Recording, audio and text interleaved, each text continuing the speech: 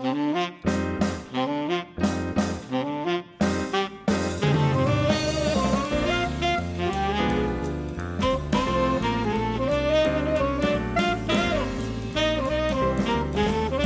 everybody and welcome to this week's bonus podcast where we will be doing a double feature character profile of Judy and Gary Mallett.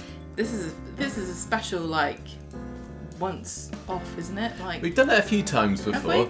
Well, yeah, back in the early days. Well, although actually, I think it was maybe episode... I can't remember when it was. Well, it was the first Valentine's Day we did on the podcast. We did Stan and Hilda Ogden together. That was a bit silly. As a couple. I know. Although, like Gary and Judy, you can't really have one without the other. And the reason that we've put them both... It is Saturday Michael and Gemma podcast. The reason that I've decided to put Judy and Gary together is that although they were in the show together for 3-4 years maybe.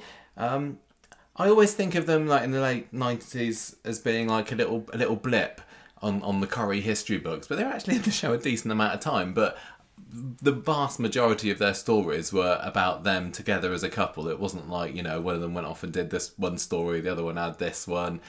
They were together all the time until Judy's untimely death, of course. But then, even then, Gary only managed an extra year on top of that on the show before heading off to pastures new in Blackpool, which is why we decided another reason to put this show out today. If you've been following at ITV3 pace for classic Coronation Street, you'll have seen Gary make his final appearance just last week, I think. So why not take the time to go back and relive some of the Mallett mega memories. And that's alliteration for you there. Mega memories. Gemma. Mallett memories. Tell us some stats about the Mallets. Judy was born on the 14th of August in 1971 and she died on the 24th of September 1999. She didn't even get to see the year 2000. I know, it's so close. That really And when sucks. you're that young, you think, of course I'm going to make it until the new year. Yeah, I'm going to get you? robots and flying cars. Yeah. She didn't get any of those things. No. Her mother was Joyce Smedley. And she didn't make it to the year 2000 either. She didn't even make it as far as Judy did. She was married to Gary Mallett in 1993. That was a vintage year for weddings. Children, Billy Mallett, 1998, and Becky Mallett, also 1998. Some of Corrie's. There haven't been... I'm trying to think. We have done character discussion on... a feature discussion on the podcast on twins before, haven't we? I can't think of very many twins that have actually been born on Coronation Street. You got, the McDonald twins. There's the Adahan twins, I suppose they're born at the same time. But it's a fairly rare thing in soap, just like real life. But yeah, Billy and Becky, or William Rebecca, as Judy was wont to call them. I was going to say, are they Billiam and Beckerly, or are they William and Rebecca? They were definitely William and Rebecca at first, but everybody called them Billy and Becky, and I think it kind of stuck. And then Judy died, so she didn't have anything to say about it after that. I think they were pretty much Billy and Becky by the time that Gary left. See, neither of us have this problem, but I always thought if I had a name that you could shorten to a nickname that was a different letter than my normal name, it would irritate me.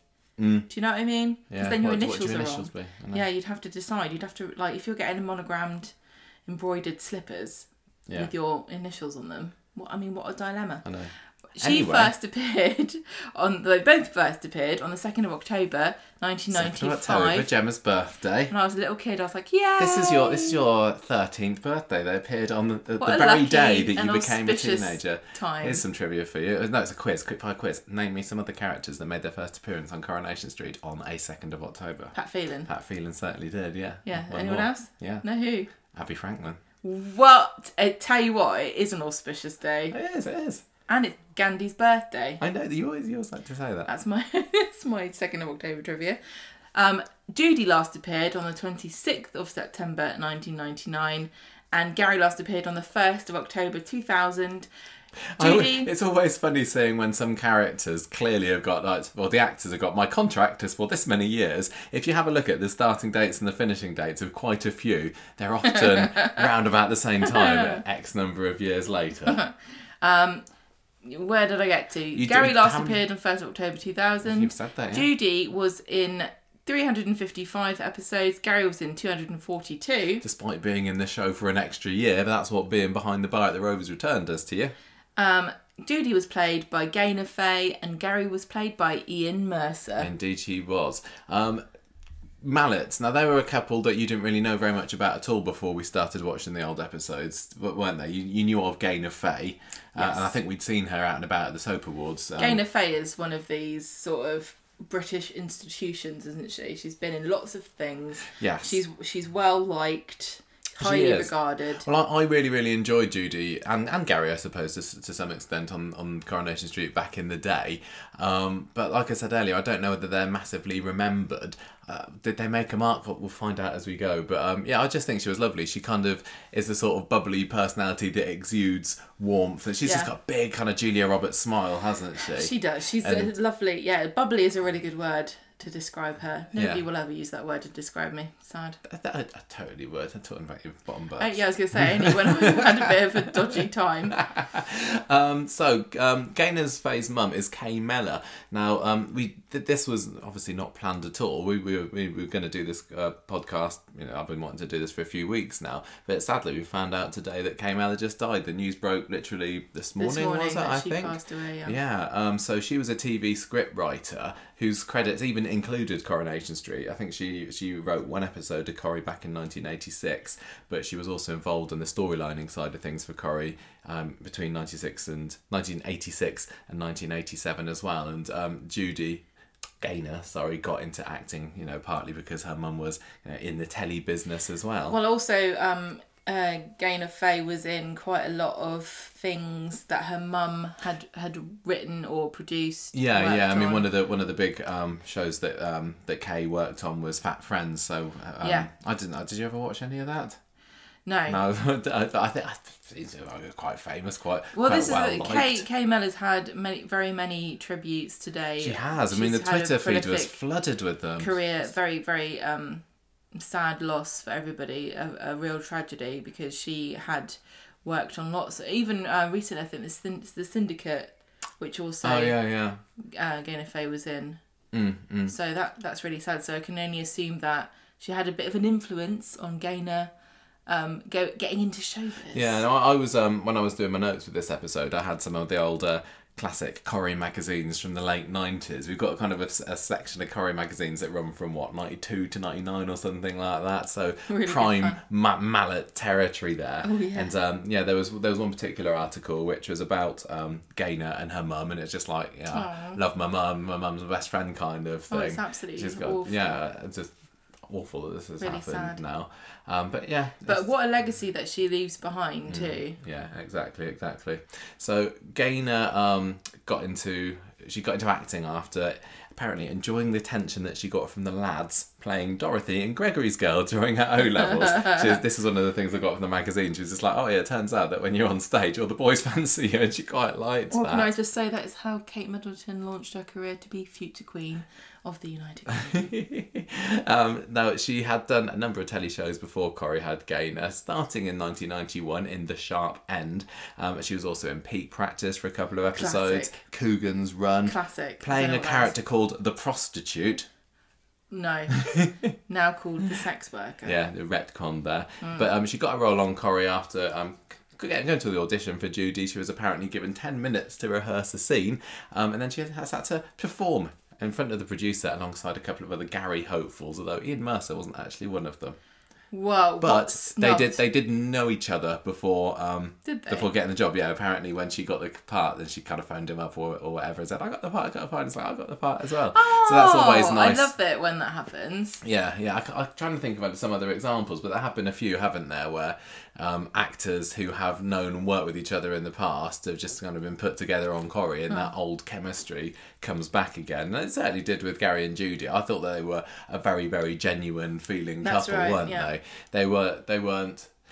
Well, we'll say a bit more about them in a bit. We'll get to it. So Ian Mercer, on the other hand, his TV debut was in a TV movie called Oi for England, and that was in 1982. Do you know anything about this? No. Okay. I'm going to say football related, maybe. I was thinking more like pies, like they make pigeon pies. What's that got to do with Oi? Like, oi, do you want a pie? I don't know. We'll have to watch it and find out what maybe. Put it on the backlog. He played a character in Brookside as well for 5 episodes. We'd done the soaps before Coronation Street. And Ian continued just making other short appearances in various shows in the 80s and 90s before getting this role of Gary Mallett. He did have a bit of a backup business as well, because he trained... Backup business. Yeah, he trained as an electrician. No, it's not an electrician, sorry, an engineer. So if it didn't work out, I mean, that's he could have gone back to that. He got halfway through an apprenticeship, so the role of Gary was quite like him, really, because Gary was all into his... He was a bit of a sparky, wasn't he? I don't think you can get halfway through an apprenticeship and say that you're an engineer. I don't know. That's probably like a really crucial lesson that you miss.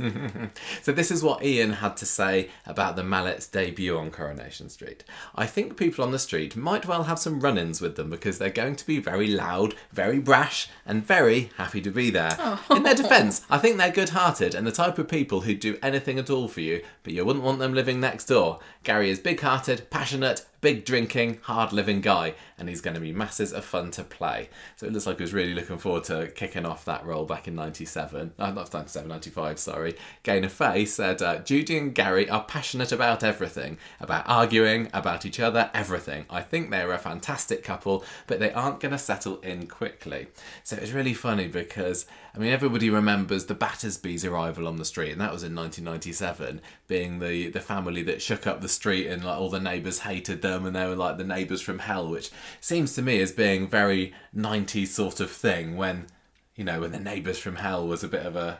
Not as yeah, that kind of thing, I definitely think that, yeah, that's right. I wonder what and people were put on TV just for being loud and obnoxious. It was just before the Big Brother craze came in, wasn't it? And the Mallets were a little bit like proto Battersby's, I think, because all of the Coronation Street people, all the residents, got really their backs got really wound up by their constant noise and Gary's drumming and everything, and they just totally lowered the tone of the road, of the street, unbeknownst to them that 2 years time, the Battersbys were coming and they'd showed them what chavs really do mean. Exactly. And when I think back to Gary and Judy now, I don't think of them as being like that at all, really. They certainly were quite... It's very quaint, isn't it? It is a bit. They were certainly quite brash when they made an entrance. I mean, Judy came in to the show, and she was like, oh, I love the cladding, because they moved into number 9 back in 1995 after the Duckworths bought the Rovers.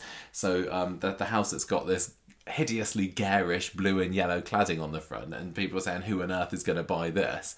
And that was quite a good way of telling the viewer straight away what sort of characters they were letting themselves in for, because whereas everybody else would be turning their nose up at this hideous eyesore, Judy was like, this is amazing, look at my fancy house, and also they were like looking around, and she was like saying, do you remember the Duckworths had like a mini bar and with the spirits and everything? She loved all that. That's high class, that is. Yeah, but I think they definitely did tone them down like they did with pretty much all of the other Battersbys, apart from maybe Les over their time in the show. But they certainly knew how to make an entrance, at least. So she worked in an arcade, didn't she? Yes, at the beginning she did. Oh, bless you. Sorry. Yeah, she kind of worked behind the counter at an arcade, and that tied into some of her later stories. He was an ex-oil rig worker, but when he moved into the show, he was like laying cables for phones or something. He's an expert cable layer, which sounds... I'll tell you what, though. Something else? Yeah, okay. But you don't get that anymore. Oh, the cables are all there, don't need to lay them anymore, but you don't get people going... You get people coming and going, hi, I'm a thing that everybody knows what it is, or I work on the street. Like, I'm a teacher, or a doctor, or a lawyer, or something like one word... You know, like a profession that has a one-word description that everybody's heard of. Yeah. Or... I have no skills, therefore I shall work in the cabin, the corner shop, the bistro. Oh, yeah. Or I own businesses. Yeah. That's really it, isn't it? Yeah. That's it. There's nobody else. Nobody else comes in going, I'm an arcade assistant and I used to work in an oil rig, do they? No, that does seem... It seems very normal for Coronation Street. I think because most people kind of come into Coronation Street, they haven't brought in a lot of new characters for a while now, have they? I mean, they don't come in droves anymore. No. But they always have to think, well, we probably need to get them a job on the street, or at least in a building that we've got a set for. Quick, what's the job? Chef. Good, great, brilliant. Yeah, exactly. So anyway, they basically spent most of the rest of 1995, because they were only in it for a couple of months, basically winding up the neighbours unintentionally with their drumming and their arguing and their Christmas lights, which, like, they had the first Christmas there, they just plastered the outside of number 9 in bright coloured Christmas lights and a flashing sign that said Santa's Nookie Nest. And they really made a great impression. on me at least, because I thought they were a lot of fun when they first started, and when we watched the classic Coronation Street episode when Judy and Gary moved in, I thought, yeah, they're brilliant. I absolutely love them, but I know that a lot of viewers didn't take to them very well at all to begin with. So 1996, the year didn't start off very well for Gary because he ended up electrocuting himself on some faulty wiring in number 9. He goes to the Duckworth and is like, what's going on with your wiring in this house here? And so to retaliate to that, the Duckworth bans the Mallets from coming into the Rovers. No, because he tried to get them to pay up for sorting it out. Oh yeah. No, like, well, it's not our house anymore. This is what I worried about would happen when we moved out of our house, because we were always told the wiring was really, really dodgy in our old house and it needed redoing. But, you know, we're what, 8 months down the line at this point, and I think we're probably okay, touch wood. But anyway. If we can't get the people that lived in this house to buy new decking, then we're not going to pay for electricity. In the clear. But, so anyway, they settled their differences by employing Judy behind the bar. So now Judy is a bar worker and an arcade worker. Well, if you can't beat them, join them. Exactly, she should join the Duckworth behind the bar. Not long into 1996, we also saw Judy's mum Joyce and her dog Scamper. They kind of joined the clan in February. What a great Enid Blyton name for a dog. Scamper, I know, it totally is, isn't it? Oh. Yeah. Now, the character of Joyce... Again, I don't think she's particularly gone down in Corrie history. She ends up getting splattered by a car. Spoilers. Spoiler, maybe in about a year or two's time. But the way that they brought her in was by making her out to be a bit of a scrounger. She's never gotten any money, partly because of a habit she has of going through all the shopping catalogues and buying up whatever she could find. Yeah, but they're so addictive because you go through and you're like, I could buy this bra for 1p a week for the next 2 years. She loved all that stuff. Judy was just totally fed up of subbing her all the time, and got Jack and Vera to give her a cleaner's job at the Rovers to try and get her a bit of extra cash. And she didn't say that she was her mum at first, though. She was just like, I recommend this person. No, did she recommend her? She was like, oh, somebody here said they want to be a cleaner. And it wasn't until Joyce actually got the job when Judy revealed, yeah, she's me mum. So we also had that year the story with Betty's Hotshot, the racehorse. Gary had a share in that, although Judy immediately got him to sell it because they couldn't afford it. But their luck was... they were on the up later on in the year. What do I want to say? They had a change of fortunes later on in the year when they won a conservatory in their mum's catalogue, in Judy's mum's catalogue. What a weird thing to win. Yeah, it's one of these things. I think it was like if you buy enough things from our catalogue, you automatically get put into a drawer, and it's a conservatory. Now, I don't know how much call there is for conservatories in the terraced houses in Coronation Street. Well, I do, I suppose, because they can't put it up, and they ended up selling it to Derek and Mavis across the road, and that is the conservatory that is now Sally's. See, this made me think Sally really is due a calamity with her conservatory. I mean, this conservatory is nearly 30 years old at this point. This conservatory must be falling to pieces. Yeah. Where's the storyline about that? Yeah, I don't know how long they last, but... See, as like homeowners, we are now very much well aware of the continuing annoying bills that come in for things that break. Yes, for example, just when was it? Was it last weekend or the weekend before? I was going up the stairs in our garden up to our decking, and I put my foot through a stair. Yeah. And it broke. Died. Yeah. And we've had quotes to get the whole stairs fixed, and it's going to be rather expensive, isn't it? Rather expensive. So where's the storylines about this on Coronation Street? Sally it's mundane, would be aghast if her conservatory... That's like her secret power, isn't it? Yeah. Yeah, that's she thinks, it gives her... Her strength. It's like Samson's hair, isn't it? Sally's conservatory. Yeah. See... Yeah, it's due falling down. Corrie writers, take note. Yeah, there you go. They can have that one on us. Samantha Failsworth, another barmaid at the Rovers, gets into a bit of a clash with Judy midway through 1996 as well, because Gary's shown a bit of an interest in her, this beautiful biker chick barmaid, and he lets her ride his bike because he's got, because he's a bit of a...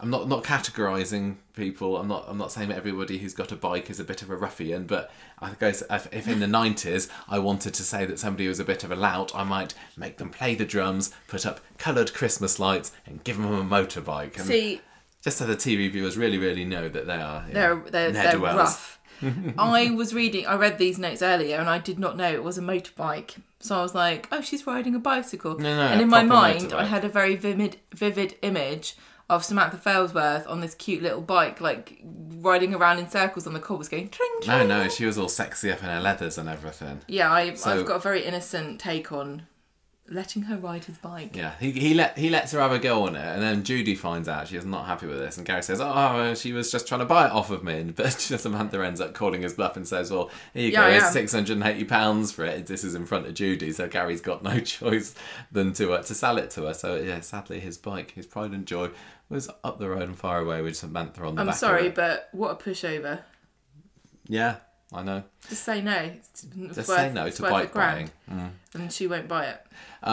This is the time when I think the main story of the Mallets kind of kicked off, because when I think back to them as a couple, I think that it was just basically the continual strive to have a baby, wasn't it? Judy was absolutely desperate to become a mum, and it all kind of started off here. Was she? She'd always wanted to have kids, but it was this storyline that kind of kicked it off. But I thought she reveals something. She does later on, yeah. Does she know this all along? I don't know. We'll find out when we won't find out. I don't know at all. But yeah, she decides that she wants to have a baby, and then for the next kind of 6, 8, 9 months, they're Poor rutting. Old Gary has to help her out. Yeah.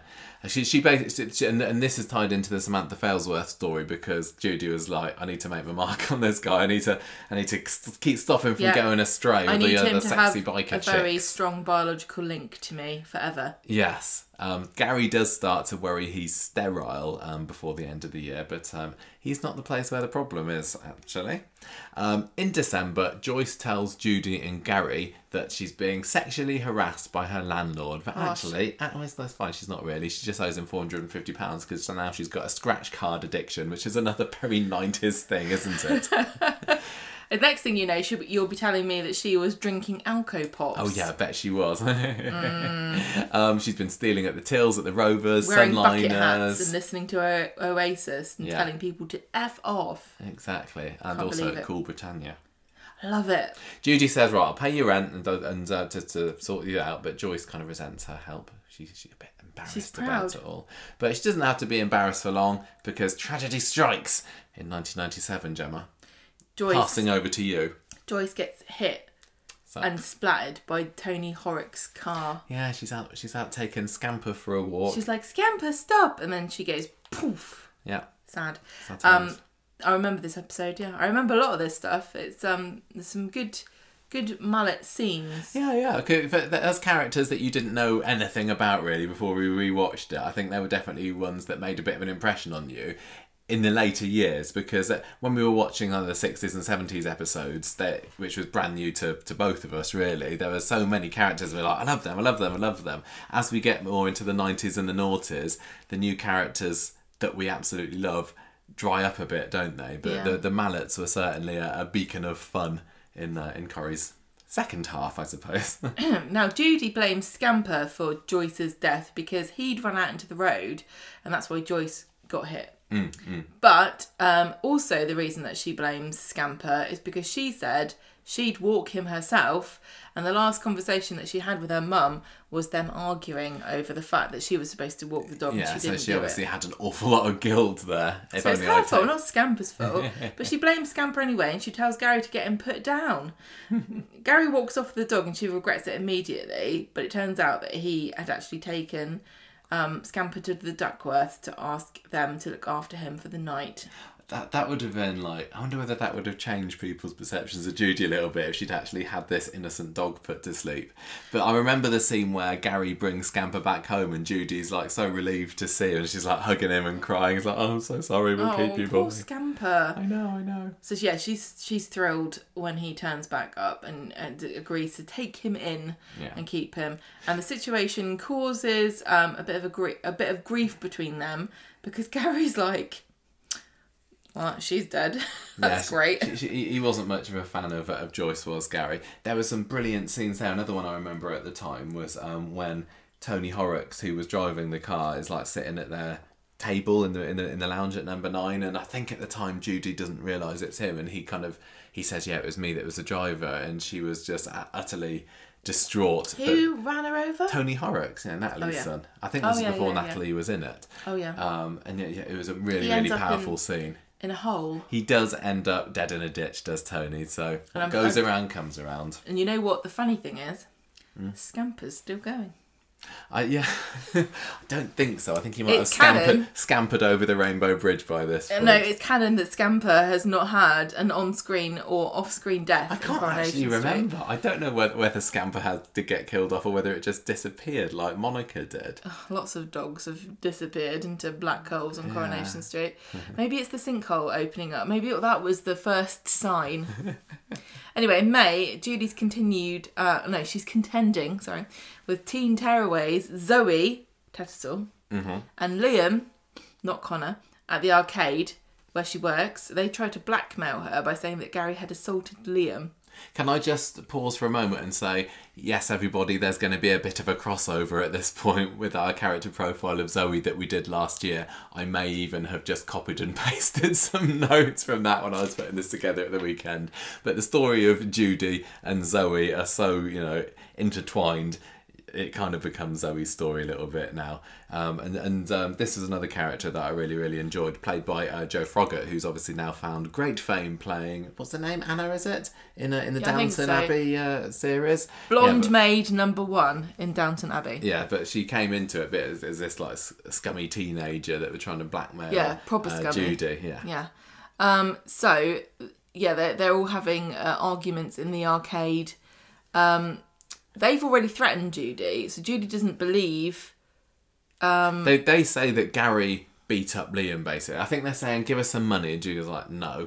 And then they made out and said, well, we're going to say that your husband's beat him up. And she's like, well, yeah, that's probably true, because he was defending her. Yeah. Is that right? Yeah, I think so. So she steals money from the Rovers to give them the money that they want. Mm-hmm. Bad idea. So Zoe and Judy get into an argument at the arcade, and Judy slaps her, and it comes out. I don't know. Zoe's the baby pregnant. Doesn't come out. Slaps her really hard around the face that a baby just pops right out. I haven't said the bit about she's pregnant. It comes out that Zoe's pregnant and she wants an abortion, but I don't know, so what? So Judy slaps her and Zoe's like, how could you? I'm already upset because I'm pregnant and I want an abortion. I don't know exactly how it came out, but it was maybe she's like, be careful. I've got a baby in me. Actually, I don't care because I want an abortion. There's lots of different ways they could have written this, but those are just two. Yeah. Two examples. You have to watch the episode to find out. So that's why she needs the money. And Judy's horrified because she wants a baby herself, and here's a woman who's carrying a child and doesn't want it. Mm. Ooh, what a thorny dilemma. What could happen here, I wonder? Right, so then Judy talks to Gary about this, and she admits that she had an abortion years ago when she was 16, and she is infertile. So I assume she didn't know this. I can't remember. Maybe she was did. just kind of hoping that if they do it enough, it's going to get through eventually. God will go, all right, okay, have this one. Yeah. Judy suggests to Gary that they raise Zoe's child as their own, and he says, that's stupid.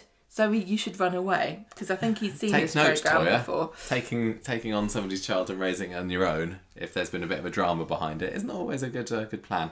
Well, the following month, Zoe turns up on the Mallet's doorstep, and Judy takes her in, and then they do their sordid deal. One of many baby deals on Coronation Street, where Judy agrees to buy this baby for £2,000. That's not bad, is it? And Gary's like, what, 2,000? What? And you just get the baby, like the whole baby? Really? £2,000? Actually, that doesn't sound like a bad idea. Okay, yeah, let's go for it. I reckon so. Is this a catalogue thing? Are we going to get an entry into another conservatory competition? Because we can make money off this deal, If we win the conservatory and we get the baby, if we sell the conservatory for £2,000, we got a free baby. Just save it for when you're an actual scriptwriter, Gemma. I'm hoping that somebody on the show is listening to me and knows that I'm full of really good ideas and starts wanting to pay me. The going rate is £2,000 because I need to buy a baby. No. Audrey jumps to the conclusion after they've taken this baby in that Gary's the father. Oh, no. Yeah, that's right. No, this is before the baby's born, I think. Yes, I believe so. Because Audrey knows that Zoe is the mum. Yeah. So she starts gossiping and saying Gary's the dad. Yeah, Judy's kind of pretty furious at first when Audrey says this, but then they're like, do you know what? This might work out. Because then we can just... That explains why we've got this baby from nowhere. Yeah. So Judy wants to get rid of Zoe as soon as the child is born, but Gary says, actually, we should probably keep her around a bit because the social services might get wind of it and they'll be on to us. Zoe gives birth prematurely and Judy names her Katie, but Zoe is not happy. Just like we've seen this many times on Coronation Street, before and since, of the mother, agreeing to give her baby up and then sort of changing her mind when the baby's born, not being able to cope with new parents falling over her child. Much like what Abby's going through at the moment. But yeah, Abby Abby had like maybe half a day where she was not into keeping Alfie, and then Toya snatched her away. I bet she regrets ever telling Abby that she should try again, Yeah. Because it really is down to her, wasn't it, originally? Yeah. There's some really sweet scenes that summer. Like Zoe, she really finds it difficult to cope and seeing other people watching her kid, and she'll like go and sneakily visit her. And sneakily, I love that. Good word. Sneakily, I'm going to coin that word. Yeah. Sneakily. She says, I call you. Your name's not Katie. You don't like a Katie. You're a Shannon to me. Shannon was the baby that was like the hairiest baby Coronation Street's ever had. Massive crop of hair on that kid there was. Good for Shannon. Judy and Gary pay Zoe and encourage her to leave before she gets any closer to the baby. While Zoe is away, Leanne finds out about this. No, Leanne's found out about it before. There's some scenes where Leanne knew. Yeah, Zoe's like, I got a secret. That baby's really called Shannon. Baby's not Gary's at all. They bought it off of me. So Zoe starts trying to spread the truth about the parentage, because Judy is telling everyone that Zoe stole the baby from them, but nobody believes her. I don't know which one. No, Judy's telling everyone that Zoe stole money from them, I think. There's no baby being stolen there. Well, okay, I'm trying to read this. Clear. Sorry. Nobody believes her, as in... Judy. So in December, she, as in... Judy. Goes and visits Zoe and asks her, as in Zoe. to return to the street. So can you just read that to me in... What does this mean? No, nothing really. Can you things just explain what this I can't remember, because this is a bit of a note that I copied and pasted from my Zoe Tattersall character profile, so I wrote this about 8 or 9 months ago.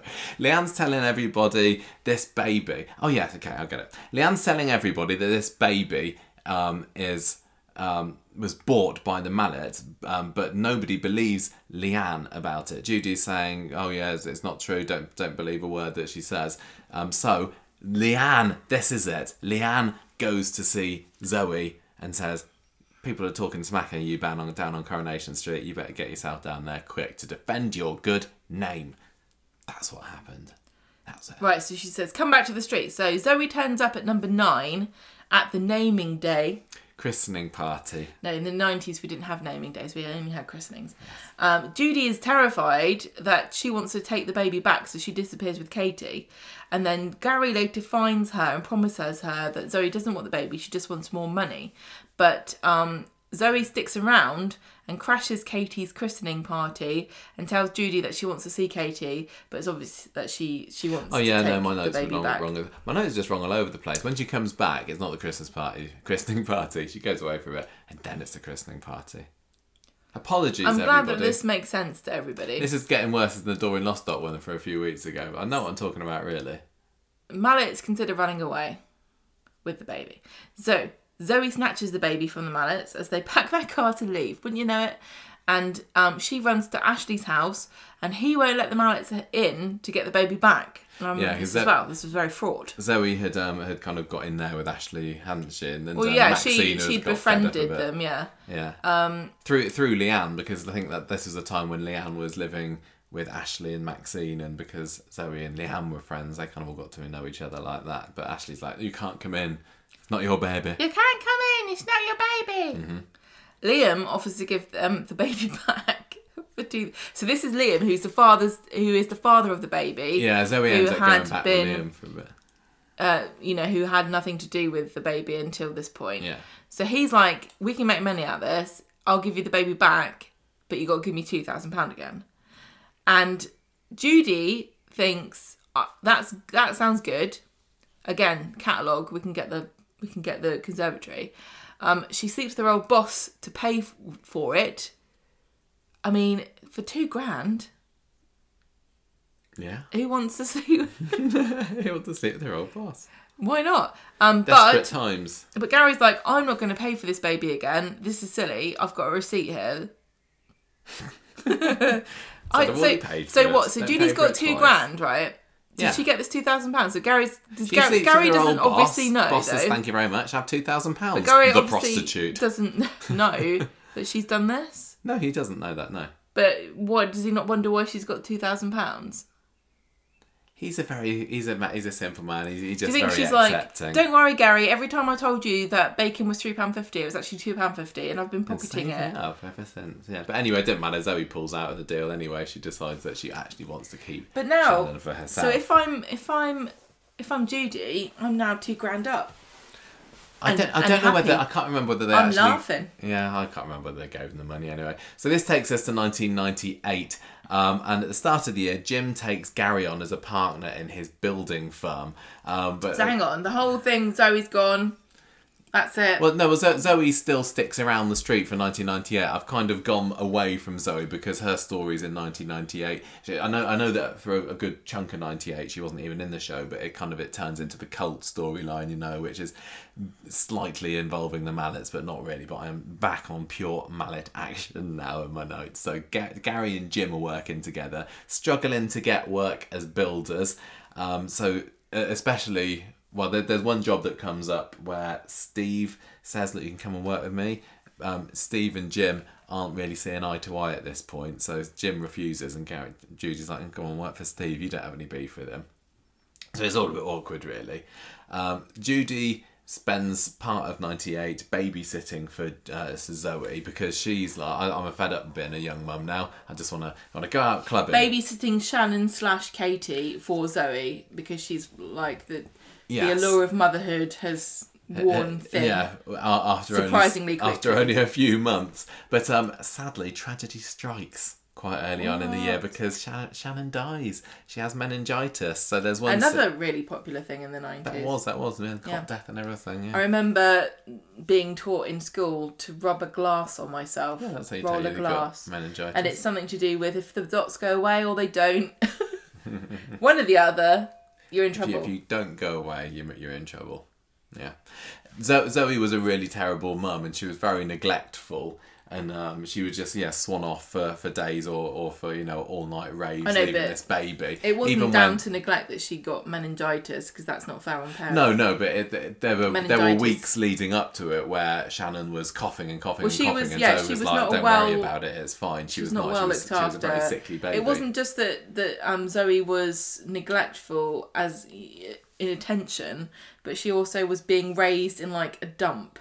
No, she was. They were back at but at times she had been raised in a dump. Yeah, she had. They went back to the squat at some point, and I remember a scene where Shannon's left just alone in this candlelit room while Liam and Zoe go out clubbing. Yeah, surrounded with like piles of newspapers. Yeah, exactly. But at this time they're at Ashley and Maxine's house. So Nick and Leanne are babysitting one night, and Leanne goes upstairs and she kind of comes screaming down, is like, Shannon, she's not moving, she's gone blue. And that's awful. Jane Danson was absolutely fantastic in that scene. And Shannon dies. And to make things even more awkward, the Mallets had literally found out that day, I think, that Judy had got pregnant herself. So that made it a bit more difficult. Zoe later on that year found out about Judy sleeping with the boss for that £2,000 because she's at some support group or other, and then this boss is there who's like saying, I slept with one of my employees, it was awful, it's really affecting me badly, and Zoe kind of puts two and two together and realises that it's Judy that he's talking about. And then so that all comes out. Judy and Gary split up for a little bit, and at the end of the year they're back together again, and Judy gives birth to the twins William and Rebecca on Christmas Day. Oh, another Christmas Day baby. One of Corrie's only Christmas Day babies, and definitely the only Christmas Day twins. When I was reading through the Corrie magazines as well for this, there was an article in one of them which was about the mums and the babies who were playing these two twins. Apparently one of them was approached the day after being born. Literally, the baby gets popped out the next day. There's like, you wanna be on Coronation Street? And the mum was, yes please. The other was like a week and a half or so after they were born that they were asked to be on Coronation Street. And the article's quite interesting. They basically just talk about Gaynor and Ian being lovely and them being excited to watch their little kids on TV. Very cute. Yeah, it was funny that they're also saying, oh, my kids could grow up and be famous household names. And didn't really work out, did it? Because like a year later they were off, but I'm sure it was exciting for them at the time. Gaynor at the time, there was also a quote in there saying, I hope that the writers can keep the comedy going and they don't just talk about babies all the time, which is something that we always hate when characters give birth on Coronation Street, isn't it? That they basically become a mum or a dad for the next 6, 7, 8 years or whatever. Yeah, you're only a parent for 7 years. Mallets didn't last that long. 1999, Gary starts up a window cleaning round. Then one day while he's out cleaning windows, he interrupts a burglar who runs off, but the lady in the house thinks he's the burglar and calls the police on him. The truth comes out and she tells the Gazette how brave he was. I think she's feeling guilty. And he gets in the papers and there's pictures of him with this lady draped all over him. And Judy's not happy, but neither is the woman's husband. This is quite interesting. I just kind of thought that when Gary, in the next year, he rescues that boy from drowning in Blackpool, doesn't he? So he was a bit of a hero, wasn't he? I know, he's a bit of an Abbey. He was just like an everyman that was like, well, of course I would save somebody because... Why wouldn't you? Yeah, and in both of those occasions as well, he ends up getting himself in the paper and kind of romantically linked with one of the people as well, though he didn't. He didn't, have an affair with this woman, but yeah, I bet when it happened again in the following year, he was like, "Oh, here we go again." So carry on. Is it? No, this is your year, isn't it? Gary sees the husband in the pub with a girlfriend, and then he gets a punch in the face when he's accused of telling the man's wife.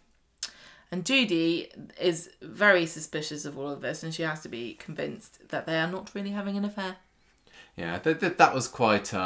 Vera and Jackish, Hilda and Stanish, like the woman thinking that their husband is playing away, so irresistible that they'd be playing away when really nothing further than the truth. Although I suppose in the Duckworth's case it was Jack could, Dulcie Froggatt. It was exactly what had happened, but it is a bit of a Corrie thing. Judy and Vera out in the car in September. Oh dear, I think I know what's coming. There's an accident. And Judy hurts her leg. Yeah, they get a car driven into them. It's at the Fresco's car park. Does she go to the hospital or anything? I don't think she does. I think she was just like, oh, it's fine, it's okay. I think there may have been a scene where she went to the medical centre or... No, I don't think the medical centre was there then, or go somewhere, but it turns out there's a big queue, so she decides not to. But this is awful. This was kind of an Issuesy sort of story, wasn't it? Because it was like... This is not the sort of thing that you ever think would happen, ever. If you're in an accident or if somebody has told you need to get yourselves checked out, then you probably should. Otherwise... Well, even if you think you're okay... Like poor Judy Mallett here. But you think... you think it's just head things, don't you?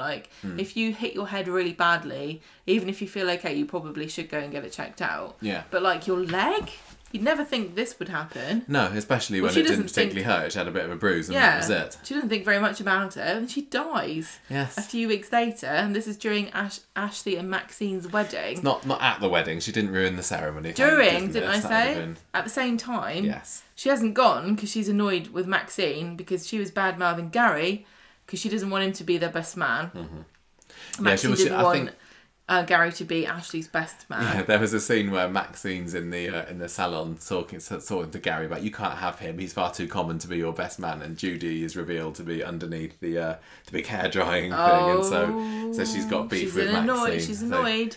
Yes, but no, she pegs it, doesn't she? Quite literally, she's out there. Her leg's hurting, and so it's another reason that she doesn't really want to go. And she's pegging out the washing when she pegs it herself. You cannot talk about Judy Mallett's death without using the phrase pegging it. She had developed an embolism in the crash. I don't know what that is. Is it just a blood clot or something? I think so. And it just kills her. Yeah, basically. She just falls on the floor. It's so sad. The baby's crying in the baby's, house. I think Emily comes round the back. Oh, yes, that's right, because they discover the body, really, don't really they? sad death, and she's just lying there in the yard. That was like awful. A proper tragic. Yeah, she gets left out there, don't they? And people keep going out and going, oh, blimey, I think she is dead. Yeah, and then... And they call for Gary. And that was another example of... an early example, actually, one of the first ones, of a character talking over another scene being played, and Gary's doing his best man speech at the wedding about, oh, isn't love great, while his wife, we can see on screen, collapsing. Ugh. And then just lying there with her eyes open. I think that was like that's probably one of my first big Corrie deaths that really affected me, to be honest. It was really, really hard. Did you know it was coming? I don't remember back then. They're always really shocking if you don't know. Yeah, but Ian Mercer also absolutely played a blinder in his performance of... Yes, it was heartbreaking. Because he's like there hugging her and he won't let her go, will he? And I think the police is like, come on, you got to go, you got to let her go now. How could you? He was so good in that. Awful. So it turns out that the car had been a cut and shut, this is another 90s thing. Yes, the mallets were just like so 90s, weren't they? So I remember my parents always used to buy second-hand car, like probably loads of people's parents, and they always used to check around the sort of the middle of the car, because it was quite a common scam that you would weld two cars together where one of them had been in an accident, and obviously it's not very stable. Yeah. So this car had that happen to it, and it got sold to Vera by Terry, the evil son, Duckworth's progeny. Yeah. So when basically they said the car was slammed into the side, it crumpled in a way. Sorry, I can't do anything about it. And it gets crushed to hide the evidence. I think it's the end of an episode scene where Terry's there on the phone, and like behind him this car is getting crushed. He was such a good villain. So villainous. At times, Gary ends up punching Terry at a Christmas do after Jack tracks him down, which is when Terry's son needed the kidney from somebody. Yeah. He needed a kidney. He did. So 2000 was so Gary's... poor old Gary's continuing he's on his life own without his beautiful wife. Yeah. He's got these two annoying children. Beautiful children, sorry. He doesn't do much. And it's a new millennium. It is. Anything could happen. He doesn't do very much in the year 2000. Oh. He kind of goes on holiday with the Duckworths to Blackpool in the summer. Now, this is where he rescues the boy in the sea. There were lots of scenes of them at this guest house, weren't there? Yeah. And I remember this because it felt like you went on holiday with them, and they were having a great time. Well, this was having their breakfast. Well, this is where Tyrone and Maria went with them as well. This is where they had the famous the Blackpool Tower scene. If there's ever a scene of decadent family harmony, it's always a breakfast scene where people are enjoying each other's company, the sunlight's eating coming in toast, through the windows, a pot of tea on the table, maybe a toast rack. What an idyllic existence. So this is when Gary does his hero thing again by rescuing the boy that gets washed out into the ocean, and he's very very modest about it, and like he checks that the boy's okay, and then just kind of walks off. I can't remember who else was there with him. Don't thank me. Anyone would do the same. But anyway, people find out that it was him, and then he gets himself in the paper. The journalist doing the article pays to have Gary and this woman Paula have dinner together. The mum of the child. Yeah. And very expensive restaurant they go to. Yeah, and the photographer ends up just hanging around and taking snaps of them, which is not something I signed up for. Well, he's like an awkward common man in this fish out of water in this fancy restaurant. I don't need the fame of being in the Blackpool Observer. I don't need to eat this foie gras, although it is rather delicious, but it's so evil. I can't have any more of this. Yeah, so and then they kind of bond over the experience of isn't this weird? Yeah, and that's the kind of icebreaker. Yeah, so he ends up going back to Weatherfield, holiday over, but he decides that he's going to go and see her again. I think it's kind of like... Your wife's not cold in the ground, Gary. She barely is. She's not even been dead a year at this point, but Ian Mercer's contract is running out soon, so you've got to move fast when these things happen. Settle down. Yeah. So he goes to her house and gets a bit of a shock when it's her boyfriend there that opens the door. He's back on the scene again, and this guy is clearly abusive to Paula, and Gary tries to stand up to her, and by fighting this guy and gets himself arrested. So honourable. But anyway, they end up getting together. They realise that a long distance relationship between Weatherfield and Blackpool isn't really going to work, so they sell number 9 back to the Duckworths, and he moves off to Blackpool, and there they live happily ever after and are never heard of again. But I'm sure they're doing great. Do you think Gary secretly always hated the cladding? I think he loved it. Do you think he's like... just as common as Judy? What was the name of the lady? What lady? Blackpool lady. Paula. Do you think Paula was like, we can get our own cladding, I can paint any brick, yellow or blue? No, that's probably what swung it for him. Yeah. There were some scenes of him kind of like saying, oh, is it too soon to move on? But I think people are just sort of saying to him, you don't get much shots at happiness in this life, Gary. You go for it. You follow your heart. Also, your contract's ending. Yeah. So that's what they did. If you don't leave with a bird on your arm, you're going to leave alone. So yeah. So Gaynor Faye's exit was announced in July 1999, and apparently she'd been struggling with the commute because she lived in Leeds, and it was like a 120-mile round trip. That's madness. Every day, apparently, to get to work and back. And she said, look, I want to spend more time with my boyfriend. I love the character of Judy to bits. I'm going to miss her, but this will mean I might get a chance to play some varied roles. See, this is interesting because we know that some of the actors live in Manchester, but not all of them. Not necessarily live there, and so some of them kind of like stay in Media City, or they have flats, or they share flats, or whatever in Media City. Because I know like Jack P. Shepherd and the guys who do the podcast. Yeah, Coulson and Ben. Coulson. They talk about sharing a flat together, don't they? They've been quite open about that. So I wonder how much more difficult it was, because Coronation Street, the set, used to be right in the centre of Manchester, whereas now it's in, Media City, where there are literally flats all the way around it. Is it easier to find somewhere to stay, or like to rent somewhere, or maybe buy it as an investment, a little flat, and stay there? Is that easier now? Or, why was she travelling 120 miles? I just can't even imagine having to do that. That's crazy. Even if it made you famous. Now, when this exit was announced in July, it was announced at the time. And Michael, this was before they had podcasts. I know. She couldn't even listen to us. On the drive? Yeah, it was announced that she would be sensationally killed off. And this was, 3 months before it actually happened? 2-3 months? Everyone's waiting for her to drop dead. They don't tend to do that much these days. If someone's going to be sensationally killed off, usually they like to keep that quiet. I think, when Tina McIntyre got killed off, I think we maybe knew for quite a while beforehand that she was going. But that's because it was a whodunit. It was at the time, yeah, but I think that it was quite a long time before she left that we were told there is going to be a whodunit. I might be remembering that wrong, I don't know. But then you get the likes of, say, Kylie Platt, for example. He was also sensationally killed off, and it was only 2 weeks before that happened that it was revealed. Although I remember at the time thinking, I wish they could have just held out a little bit longer and not told us about this. Aidan Connor was another one when he was killed off with the suicide story. Well, you didn't know. You knew that something was happening. Did you know he was going to die? I think I put 2 and 2 together about some things, yeah. Well, this was when you were going on a media blackout, a spoiler blackout. And I had to do the podcast about what was happening because we needed to prepare people because Coronation Street quite responsibly thought this is going to affect people's mental health if they're just kind of shocked into this. Whereas in the 90s, there wasn't as much awareness about, it does make me wonder, like, for mental health reasons, is there like a duty of care that soaps have? I don't know, but that, who prepared us for the Red Wedding in Game of Thrones? Exactly. What's going to happen in House of the Dragon? Who's going to get eaten by a dragon? Is it going to be Doctor Who? I don't know. Oh yeah, he's in it, isn't it? Matt Smith's in it. So I think that they shouldn't say, if somebody's going to be sensationally killed off, keep it quiet that they're even leaving. To be honest, make a nice secret of it. Now, I've also heard people say that trigger warnings don't actually help. I don't know how controversial it is, but I've heard that it doesn't necessarily help you.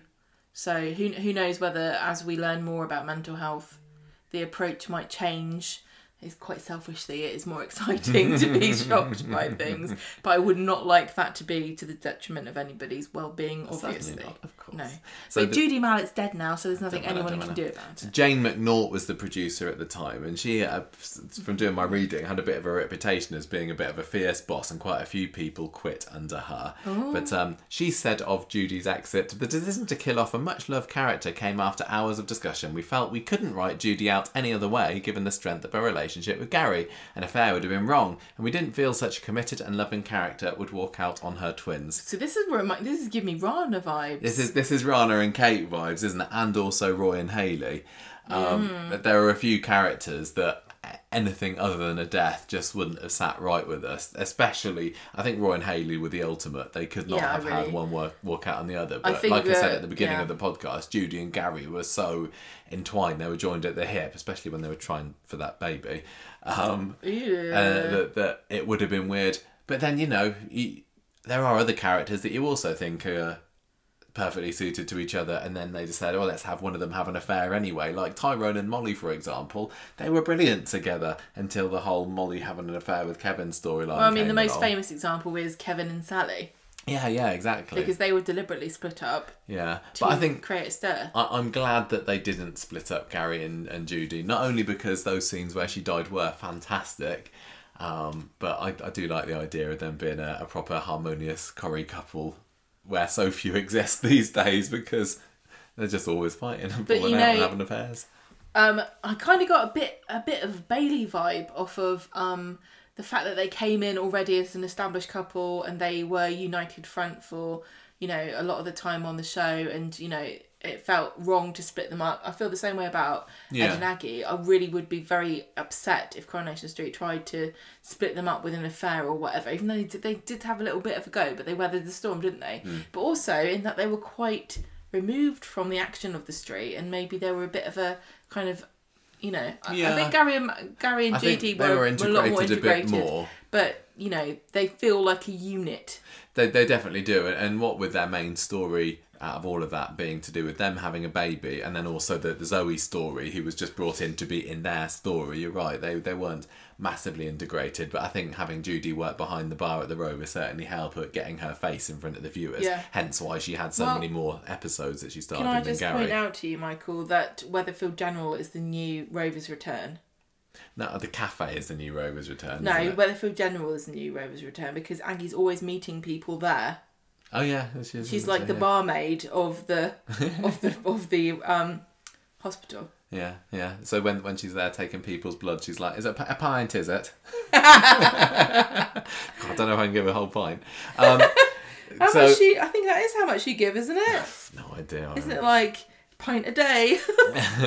So Gaynor Faye went on to do, like you said earlier, many roles after Coronation Street. In fact, I would go to say that Coronation Street is not really the role that she's remembered for now. She is certainly for me, because I've not seen her in anything else. I think Gaynor Faye is the sort of person where you're like, did you know that she was also in Coronation Street? I think, yeah, kind of. I mean, that was her big break, really. She had been in other things beforehand, like I said, but she was much more famous for this Fat Friends programme that she was in, which was a drama about people at a Slimmers group, I think. Well, wasn't it Horrible Corden was in it? Was James Corden in that? I don't know, I'm not sure. One thing I read about this, and I don't know if this is true or not, maybe people can write in and tell me. What I read said that she played an actress called Lauren who lands a part in Coronation Street as Judy Mallet, and there's a scene in Fat Friends where they're watching Judy Mallet saying, "Oh look, Lauren, that's you playing Judy Mallet." Is this true, or is this just a massive rumour that I've covered off the internet and it's not true at all? But I like the idea of it anyway. Well, let's just say it happened. Okay, we'll just say it. But everything we say on this show is fact. I think Emmerdale is probably her biggest role now. And she was there for 7 years between 2012 and 2019, playing a character called Megan Macy for 805 episodes. Now, see, so she was in there way more than she was in Coronation Street. That's like 4 times as much. Was she in like 200 and something? No, she was in like 300 and something. She was in over twice as many episodes as Emmerdale in Coronation Street. I don't think we ever saw her in that. But sometimes, like, we were waiting for Coronation Street to start, we flick over and there, I'll be like, "Oh, there's Judy Mallet." She was in The Syndicate. Yes, you said that earlier, playing somebody called Cheryl. So what happened to Megan Macy in Emmerdale? Is she dead? I'm not sure. Did she die? Obviously, she got hit by a car. I don't remember. It was only a few years ago, wasn't it? We probably talked about it at the time. I've forgotten since. But I'm sure we've seen her at Soap Awards. Yeah, we have. We got some pictures of her from when we visited the Soap Awards. Yeah. Ian Mercer's exit from Coronation Street was of his own doing as well. He quit in April 2000. Now, if you've watched Gary in his episode since Judy's death, you're probably thinking, Gary's not doing much at the moment. He's got a bit boring. Without Judy on his arm, what is there to Gary? And I think that Ian Mercer was thinking this at the time as well. Can I just point out as well that he was a single dad with twins, and there's only so much of, isn't it difficult to change nappies when you're alone? Yeah. I mean, I love them both as a couple, but Judy was definitely my favourite of the two of them. She was the personality, the smile, the vivacious one, and Gary was just the doting husband, but he didn't have anyone to dote on anymore, and it was just like, kind of just got a bit dull. And there was an article in The Sun in April 2000 where he said, the nature of being in a soap means there can be no periods where you're not working that much when other characters' stories are more prominent. There can be periods. There can be periods, exactly. In fact, it's quite common. There can be periods when you're not working much when other people are. That suits a lot of people, but it doesn't suit me. I'm very grateful for having 5 years on the programme, but what are wings if you don't spread them? So basically he's saying, they're not using me. He kind of talks about, there's also... He allegedly says to a colleague on the street, I can't take any more walking down the street with my ladders over my shoulder and saying ineffective one-liners like morning love or nice day in it. So, it looks like he was just getting mightily peed off that they didn't have anything to do with him. You pay me, I'll be there and I'll say whatever you like. But maybe he acted too soon, because another report that I saw in The Sun said that he chose the wrong time to quit, because according to another Corrie source that they had, bosses were planning to give him a big job. They were going to make him run a taxi firm with Vikram.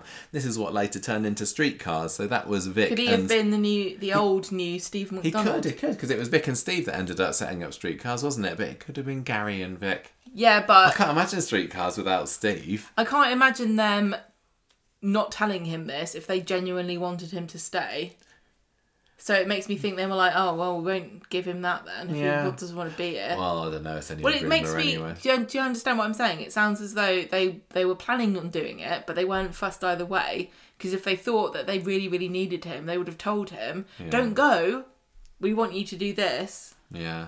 It is kind of a shame when an actor feels that they have got no choice but to leave when a colleague leaves. Yes. And it must make you feel a bit like, were they the main one? Yeah. But it's a shame because Gary was lovely. But there was plenty of opportunities for him, but it's up to him what he wants to do. Yeah.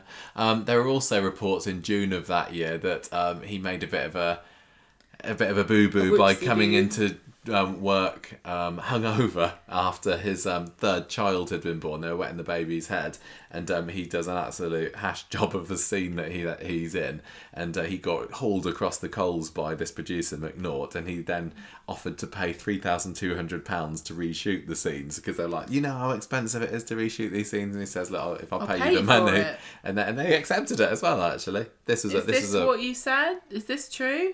What my source was Megastar.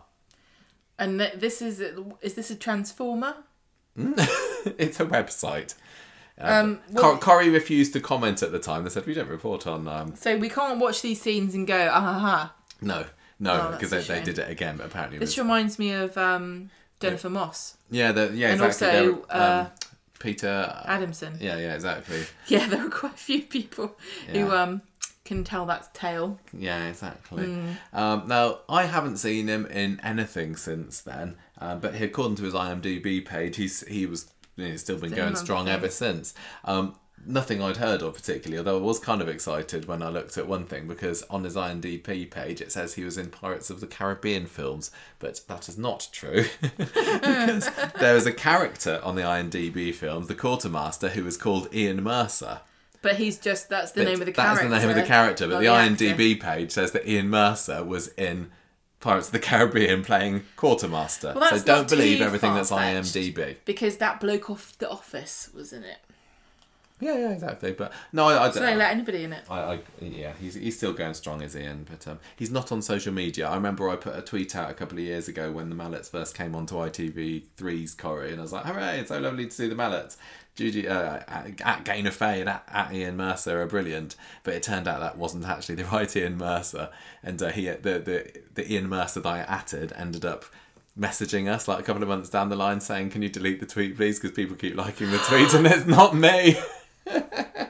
So sorry to that, Ian Mercer. We've got such great responsibility here at this show. Yeah. So that's it for the Mallets, really. Very fun kind of family. Definitely encapsulated many 90s things. Yes. Mostly their stories are about having a baby. Which is, a thing that many couples go through. So I think that in many ways I would say the vast majority of couples. Yes, but struggling to conceive. I think they're just very, very relatable and kind of down to earth. And it was interesting that when they came in, so many people didn't like them. And like with the Battersbys, it just goes to show, no, hang on a minute, give them a chance. Don't write anybody off straight away. But also the charisma of the actors goes a long way. Absolutely. I will finish this off, I think, with some more magazine highlights. They did a Q&A in a couple of issues. One of them with the official Coronation Street magazine. So here's my Gaynor Faye highlight. Did you know, Gemma, that Gaynor Faye is frightened of drowning in the sea? She shouldn't go in it then. Well, if she does, then Gary can go and rescue her, can't he? Because he's really good at that. Is she frightened of swimming and drowning, or like being in a boat and drowning? Any kind of drowning. I think she just said she didn't like the bottomlessness of the sea. Well, there's a special word for that. Well, that's what Gaynor Faye had back in the late 90s. It's some sort of phobia, isn't it, of the deep. Gaynor Faye fact number 2. She had a black fluffy cat called Baloo. Wrong. 3. She had Baloo's a bear. This is a great story. So she had a boyfriend in primary school called Glenn, and apparently they'd kiss for hours and be told to stop. So inappropriate. He tries to dump her at some point. Primary school dumping, and she says, "No, don't dump me. Why don't you come around my house to see all my kittens?" But she was making it up. She didn't even have any kittens at home, but it was a line she used to try and get Glenn to stick with her. What happened? Did they marry? I don't think they did. I think he must have found out. Did Glenn find out her duplicitous nature? That's a kitten secret, yeah. One of the questions was, what's your most embarrassing moment? And she said, she gave this story about when she was on this thing, The Sharp End, which was the first thing that she was in, I think. And they'd been rehearsing in a scene where she has to pick up a phone. But in the rehearsal, she kind of picks up her hand phone, with the thumb up on one end and the little finger down the other end saying hello. And then when they actually came to film the scene, the prop phone rung, but she still used her hand phone. And they're like, Gaynor, you have to do that. You need to actually pick up the real phone. We're shooting for real now. So that was very embarrassing. That was awesome. One of her early I wonder TV how many gigs. times in her life she just resorted to hand phone. Yeah, I wonder. And what she said about Juliet then was... Judy, not Juliet. Judy. She said, I like Judy. I think she's a good-hearted character. Good-hearted are words that are used to describe the Mallets quite a lot by these two, aren't they? Good-hearted is a very good... If you live your life and people can say that about you, I think you've lived a sort of fulfilling and wholesome life. It just goes to show, again, don't judge a book by its cover. If you've got these noisy neighbours come in, they might actually be quite nice people. Yeah, just because somebody watches Eurovision with their door open until midnight, we do, doesn't mean they're horrible. Just means they've got bad taste in music. She says she's very loud and outspoken, but I think she's quite insecure in a lot of ways. When I put Judy's clothes on, it does feel like I'm somebody else, because I wouldn't wear things like that. Ian, on the other hand, on his Q&A, trivia fact number 1, he didn't get into music at all until he was 28, and that's when he got his first record player.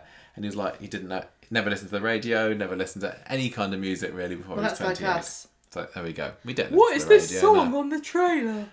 Trivia fact number 2, Ian Mercer has alopecia, and as soon as he got the job on Coronation Street, he said the fan mail starts coming in, and among those were other viewers who had alopecia who kind of said, it's lovely seeing somebody on TV with the same condition as me. Fact number 3, he says it's very hard to play drunk because it's difficult to do so believably. And he don't tell Sally and Matthews that. Well, he found it quite difficult, but he said that somebody gave him the advice that if you want to play drunk, you need to pretend that you're playing somebody who is doesn't know how to be drunk, or somebody pretend to be someone who's pretending to be drunk, or something like that, or pretend to be someone who's doing a bad job of being drunk, and that means you'll be a good drunk. This reminds me of the scene in Extras where I can't remember which character it is. He just says, "Just pretend." I just read the words on the script and I pretend. I don't know. His idea of a fun day out is Blackpool. So it's quite lovely. nice that Gary ended up Do you reckon going that was there. a tribute to him, that the writers sent him off to Blackpool? Maybe it was. He's also quite into poems, quite literate, was Ian. He says his favourite poem is "Oh Captain, My Captain" by Walt Whitman. Check it out, listeners. Well, that was in... is it The Dead Presidents? I've got no idea. It's a film, isn't it? And he liked nothing more than doing a bit of panto, he said. I don't know whether how much panto he did after Corrie, but he said he enjoyed being able to do it when he had the chance. And that was it, really. That is the end of our trivia section and character profile. We've gone on for quite a long time. This is over an hour for Gary and Judy. I think they earned a longer character profile because we did both enjoy them. Don't think we're going to be seeing Gary coming back onto the cobbles anytime soon. They've closed the door on them, but I just kind of wish that they hadn't killed Judy off, because I'd absolutely love for her to come back. As great as the death was, sometimes you just think, but what if? But, fair play on her. She wanted to spread her wings and try different things, and what use are wings if you don't spread them? Exactly, as a wise man once said. What use are legs? If you don't walk on them. No, if you don't spread them. If you don't become a footballer. No. That's it, everybody. I hope you enjoyed that, with finding out a little bit about Gary and Judy if you hadn't watched it back then. And if you had, a little trip down memory lane for you there, as we try to do our best with these classic character profiles. But that's one that I've been wanting to do for a little while now, so I'm glad that we got it out of our system. But this is also kind of like transitioning into what I want to do, my idea, which is to do storyline profiles. Yeah, because there are lots of things that bridge across lots of different characters, and we kind of brush on them when we do character profiles. But like the factory siege, or the tram crash, or the Weatherfield One. All those storylines is something that we could do. Where we are going to run Are you interested? Tell us. Are you interested in us doing storyline summaries of like some really epic and classic legendary Coronation Street tales? Let us know if you're interested, because Michael's not convinced. I'm not completely convinced, but I am thinking we're going to run out of characters soon. They've stopped making new ones. There's only so many characters that we can do character profiles on. Okay, we right. can make it to the 10th anniversary at least. That is Gary and Judy. Have you got any memories of them? Are you scared of drowning in the ocean? Do you like to spread your legs and fly? Would you like to go to Blackpool? What's your favourite poem? Did you like the Mallets or not? Because there's definitely some people that absolutely hated them. But not I. It's really interesting that as the years progress, the dissenting opinions get kind of lost in time, don't they? So like, quite a lot of the storylines that we have at the moment, there's people are debating on which side, but history shows that one side wins, and it gets recorded. Like, remember the Abbey and Imran thing, and how everybody thought Imran was awful, but at the time there was a bit more of a controversial opinion. No, that's true, very true. I think we'll do. I think we'll wrap it up for now and have our tea. Are you up for that?